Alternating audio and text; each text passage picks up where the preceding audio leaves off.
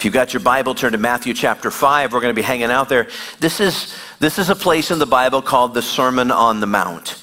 This is the first message that Jesus is recorded that he publicly preached. It's also the longest message that he preached, that he taught to the people. He taught them rules for living. I just concluded a series last week called The End of Me, and it was about the Beatitudes, the beginning part of this sermon, but I can't really get away from this. There's so much in it. So I want to continue tonight with a different part of what Jesus talked about in Matthew chapter 5, in a message I'm calling Second Mile Living. Second Mile Living. We hear a loud, commanding voice ringing out that permeates the air. 13 men look to their left. What's all the commotion about? The men looked around and they see this Roman soldier barking orders at this young Jewish man. Jew, carry my bag, was the instruction. And these 13 men watched and they listened as this young Jewish man pleaded with this soldier, but sir, I'm on my way to work and my business must be opened before the early morning rush. I don't have time to carry your bag. I'm going in the opposite direction. And the soldier began to draw his sword and he repeated his orders, Jew, carry my bag. So finally the Jew huffed and frowned and obeyed his orders and picked up the bag and began to carry it. The 13 men looked on as they watched this episode kind of unfold, and they were not really surprised by this. This was normal in this first century culture. You see, just about a decade before Jesus was ever born, the Roman Senate passed a law. And this is what the law said. In any conquered province within the Roman Empire, soldiers may compel able-bodied men to bear their burden 1 mile, but no more. Now let's leave it up for a second. This was the law passed by the then Senate of this first century culture. Now, if you get a picture of the world, of the then known world, most all of it, about between 80 and 90% of it, had been fully occupied by Rome. Total world domination had been taking place by Rome. And so this period is known as the Roman occupation of Israel. Israel was part of this Roman occupation in the first century. It was not out of the norm for a Roman soldier to place his gear upon a Jewish citizen, a young man, and command that Jewish man to carry his load or to bear his burden. It's kind of a sort of forced employment. You don't have a choice, or you could die. If a Roman soldier saw a Jewish boy or a Jewish man, he could command them to carry, according to the law, his bag, his burden, for up to 1 mile. And they would be required to carry that burden or that bag for an entire mile. But the thing is, most of the Jews, and I can understand this, I bet you can connect with this also, most of the Jewish young men would not carry that bag or that burden, or the material that the Roman soldier commanded them to carry, not 1 foot, not 1 inch further than the law required. Now, a Roman mile was different than a mile is for us. A Roman mile was 1,000 paces, or about 1,520 yards, a little bit shorter than the English mile that we have today. But as you can imagine, this law caused terrible resentment among the young Jewish men who were commanded to carry the burden with the Roman government. They hated them for this. And then inside out, upside down, backward thinking, against the flow, Jesus comes on the scene, and he says in the Sermon on the Mount, this message to all of his people, he says in Matthew 5 verse 41, If anyone forces you to go 1 mile, go with them 2 miles. Surely he's kidding.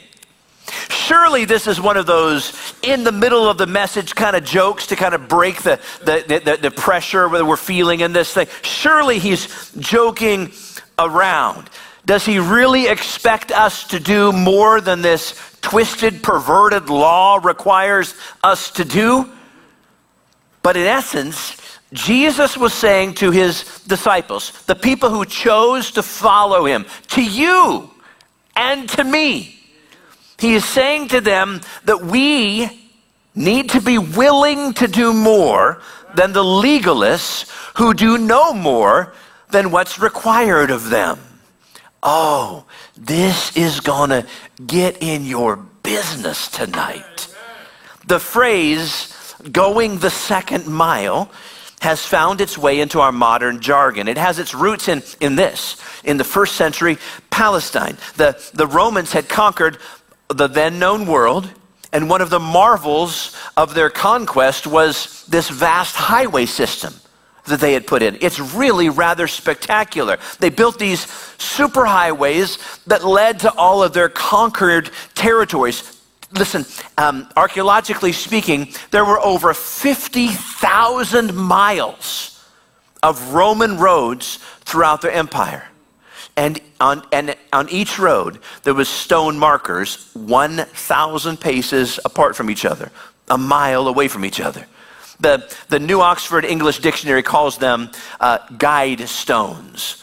And these guide stones pointed directions. Maybe they would determine distance, kind of like the green signs you would see on our freeway systems today. They warned of dangers. But each one of these stones, every one of them had the miles to Rome etched upon them. And that's where in this modern world we get our phrase, all roads lead to Rome. No one likes to be made to do something. You know, you put your hands up and you put your hands against somebody else's hands and you push, they're just naturally going to push back. It's a great experiment.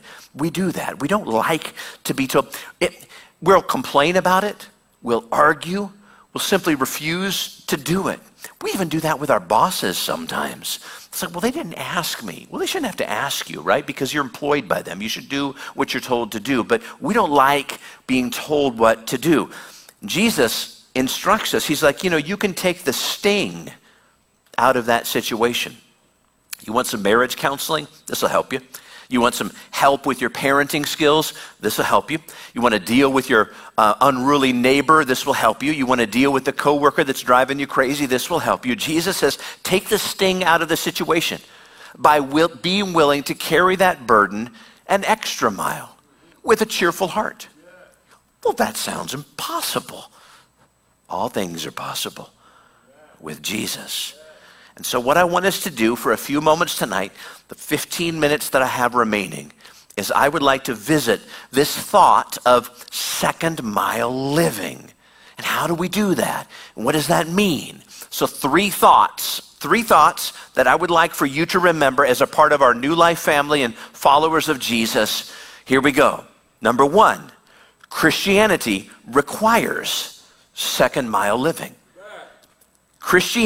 There are 4,200 plus religions in the world. Let me say that again. There are 4,200 plus religions in the world, and it's growing every single day. Since the beginning of creation, there have been many, many religions that have been established. And here's a news flash. Before we leave this earth, there will be many, many more that will be established. It seems like there is a religion for everything. One that worships animals, and one that worships trees, and one that worships the sun, and one that worships the moon. But there is one thing, really there are two things, but there's one thing that Christianity has that no other religion has. And the one obvious thing is grace. Full grace, unmerited favor. You can't earn. In every other world religion has one thing in common, and that's you work and earn your way and favor with their lowercase g God. But with Christianity, with Jesus, you can't earn it. He's telling you it's impossible. It's just freely given. It's grace. But the other thing that Christianity has is Christianity is the only religion, faith, that is a second mile religion. We call ourselves Christians, and if we do that, then we have to understand that we're called to live in the second mile. To love your neighbor is the first mile, all right? But to love your enemy is the second mile.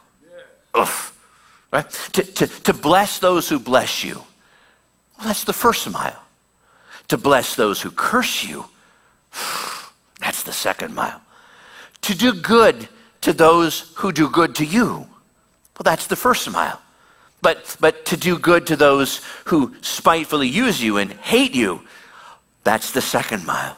Oh, pray for those who pray for you is the first mile. Pray for those who insult you and say all kinds of rude things about you. That's the second mile. And so there's this group of people in this first century culture called the Pharisees. The Pharisees were the religious elite, the people that should have known better. They lived in the first mile. Bless those who bless you, and pray for those who pray for you, and be kind to those who are kind to you. But the Christians, the followers of Jesus, the ones that he's talking to in this message, this first inaugural message of Jesus, he's saying, wait a minute, if you're going to be a follower of me, I've got some inside out, upside down, backward way of thinking. You're not going to be able to do what you've been told to do for centuries. Now, we're going to go deeper. We're going to go broader. We're going to go higher, whatever you want to say. Jesus says, you can't do this, this first mile living. You've got to do the second mile living. In some faiths, in some religions, and I'm not here to insult other religions, I'm just here to tell the truth. You have to acquire a certain amount of money or status in the world if you're going to get to a certain place, a certain part. But Christianity is really unique. Here's one thing that's really unique. You cannot be a Christian and be any other religion at the same time. Not possible. Choose you this day. Trinity quoted Joshua. Who are you going to serve? You cannot be a Christian and be a part of another religion. I don't know if you know this, but you can be a Hindu and you can also practice Buddhism. I don't know if you know this, but you can be into Jainism and you can be into Taoism at the same time. You can be a Muslim and into Judaism at the same time.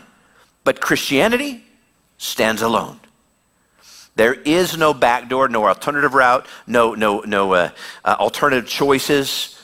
If you're a Christian, then you live in the second mile. That's a good thing. That's safety in that. So Christianity requires second mile living. But number two, Jesus requires second mile living. In fact, he modeled this in his life and in his teaching. In his life, we quickly realized that Jesus lived in the second mile. Remember, there was a young man by the name of Zacchaeus. He was a twisted, messed up business tax collector. Jesus went to his house. That's second mile living. This is someone who took advantage of the followers of Jesus, and yet Jesus blessed him. Remember the woman at the well?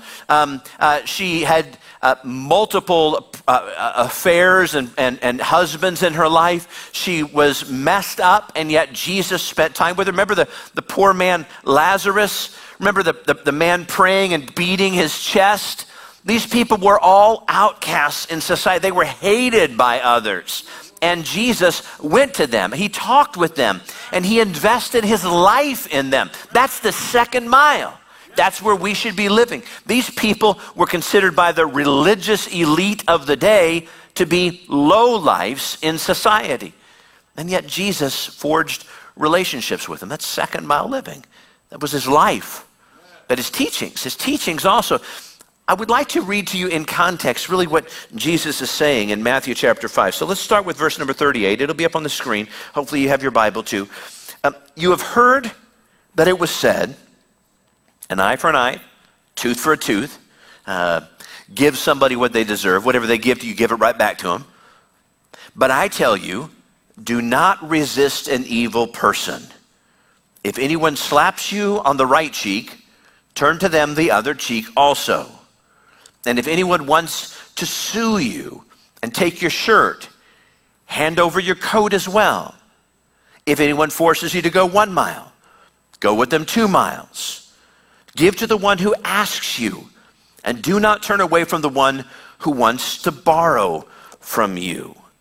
Now we look at that and we're like, well, that doesn't sound like right. Some of it, what Jesus is teaching us is philosophical. It's understanding that he wants us to live in the second mile, not in the first mile. Go beyond in your relationships. This is where it gets really hard sometimes. They're yelling at me. They're coming at me.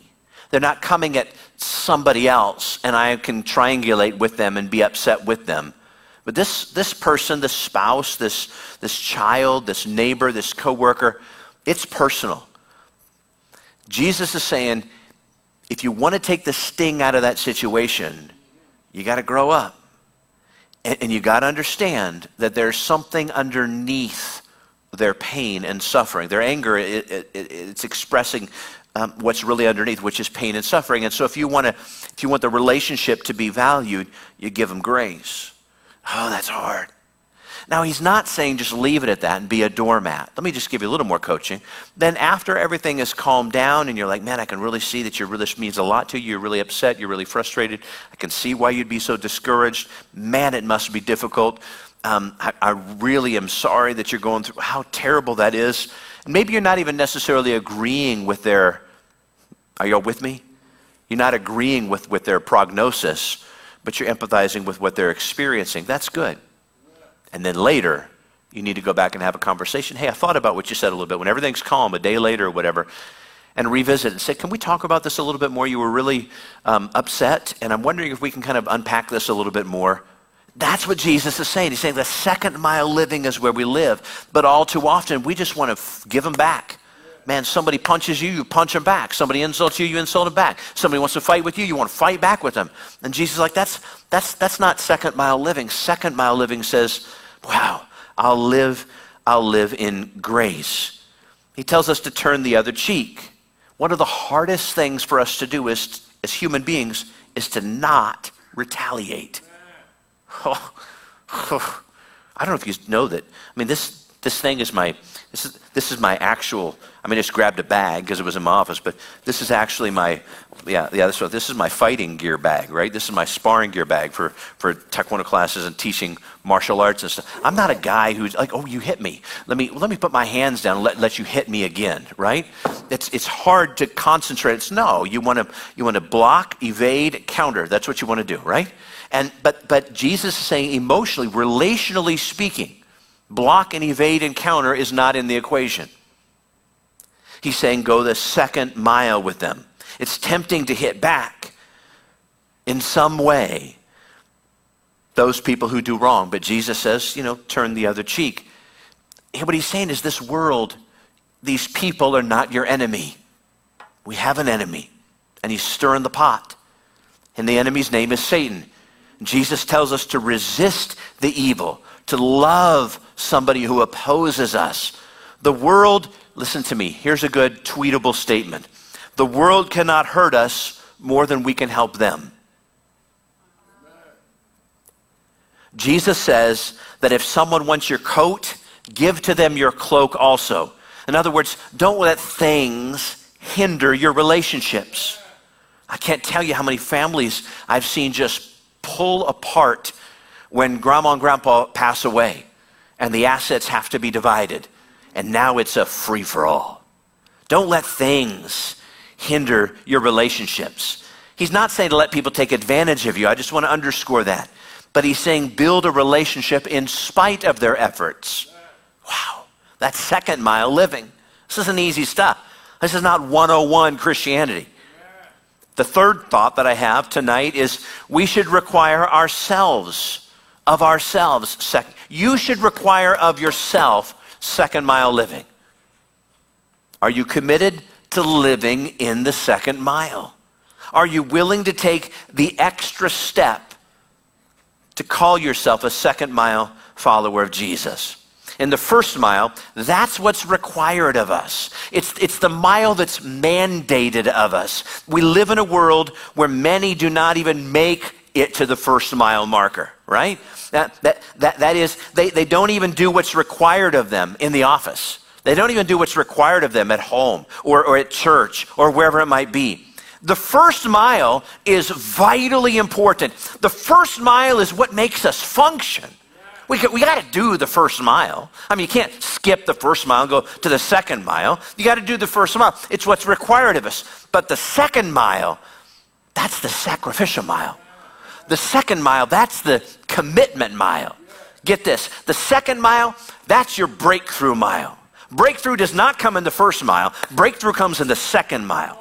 The second mile is the sowing of the seed mile. The second mile is your destiny mile. You won't find your destiny in the first mile. The second mile is your deliverance mile. This is where you find freedom. The second mile is your dream birthing mile. The second mile is your healing. The second mile is your set free mile. Those don't come in the first mile.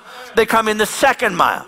And I am convinced that more souls would be saved if the church would live in the second mile.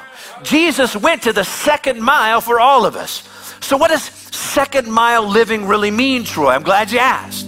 It means to rise above the instinctive desire to strike back, to get even, to settle the score, and meet evil with good instead.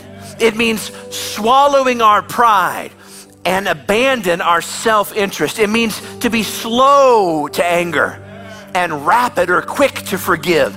It means to live by grace in the face of the unfair. But it's not fair. It may never be fair this side of heaven. This isn't easy stuff.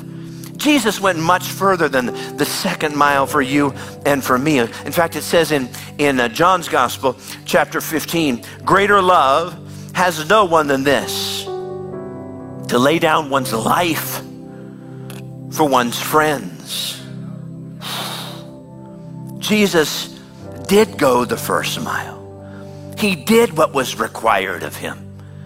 He left heaven and he came in the form of human flesh here upon earth. He walked the earth among us, yet he wasn't contaminated by our sins. He was obedient to the Father. That is first mile living. He did what was required of him, but then he went the second mile, all the way to the cross as our sin bearer. He could have called legions of angels to rescue him. He could have said, as he was praying in the garden the night before he was beaten, smacked around and bruised and all the unfair, unjust trials that took place, before he was whipped over and over again and reduced to just unrecognizable, slaughtered flesh.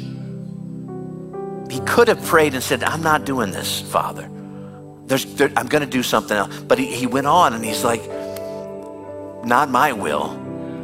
Second mile living. That's where I'm going to live. I'm going to do this. He could have done so much, but he chose to live in the second mile for you and for me. And so the challenge for us is really hard, because here's what I know. The Spirit of God is going to give you an opportunity to live in the second mile. Probably tonight. Nobody wants those opportunities. That means that you probably will feel this isn't fair. You probably have a feeling inside of you that it comes from your gut and works its way up, and you just feel like you're going to want to retaliate. I'm not saying let yourself be abused.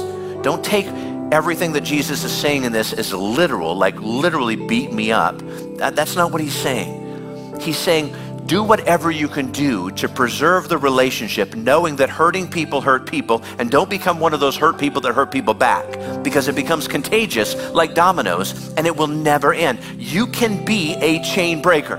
You can do that if you follow the precepts of God's word. So being a second mile follower of Jesus is the challenge. And I know in Modesto and in Decula, I know online, I know right here, you're going to be given opportunities, and look at it as an opportunity. Some of you tonight, you might have a disagreement with someone and it becomes personal.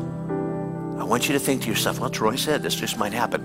What a blessed opportunity this is, that I get to turn the other cheek, that I get to practice living in the second mile. Well, that doesn't sound very encouraging, does it? If you live in the second mile, then others will live in the second mile for you. And doesn't that feel good when people extend you grace? Father, thank you for your word. Your word is so powerful. There's so much in this, such a challenge. But you would never ask us to do something if you wouldn't equip us to do it. And so tonight, God, I believe that you're instructing us, but more than that, I believe that you're equipping us and drawing us to a higher level with you. Jesus, you went the first mile and you went the second mile. We're going to need strength for this tonight, God. We're going to need strength. So as we're thinking maybe about our relationships, our friends, maybe we're thinking about that antagonist that works with us. Maybe we're thinking about that family member that is driving us crazy. Maybe we're thinking about a parent or a child. Maybe we're thinking about a boyfriend, a girlfriend, a spouse. Maybe we're thinking about a brother or a sister, a cousin, a friend, a neighbor. Or somebody. And Lord, you want us to go the second mile. Not to be a doormat. I'm not talking about a toxic relationship that probably needs some distance. I'm talking about a relationship that has value. That you know, and we know, that underneath their anger, their rage, is hurt, pain, suffering. Help us to help them, God, even when we're the subject of their assaults. God, help us to live in the second mile. Your head's bowed and your eyes closed, no one looking around. I wonder if there's someone here tonight at any of our campuses that would say, you know what, Troy, I didn't want to hear this tonight, but boy, this is right between the eyes. I need to live in the second mile. And I want to obey Jesus in this. I want to experience his blessings, and I want others to experience God through me. And so this inside out, upside down, backward, against the flow way of living is an instruction from my Savior, but it's also a choice that I make. And so tonight I'm saying, God, I need your help. And you know the situation. You just know that. But God, I need your help with this person or this situation. Help me to be a second mile follower of Jesus. And if that's you at all our campuses, no one's looking around, just slip your hand up to heaven right now and say, God, I need help with this. God, I need help with this. Now, come on, I won't embarrass you. I need help with this, God. I need help with this, God. God, I need help to live in the second mile. I know that I do. I need help to practice grace. I need help to give someone the benefit of the doubt. I need help to support someone in their suffering and their pain. God, help me not to retaliate. Help me not to live a life of vengeance and keeping score and getting even. But God, rather, I pray that you'd help me to live a life that is an example of grace, love, friendship, freedom. God, I pray that you would set the wrong thing right. In the powerful, holy, incredible name of Jesus Christ. And all God's people said amen and amen and amen. Praise God.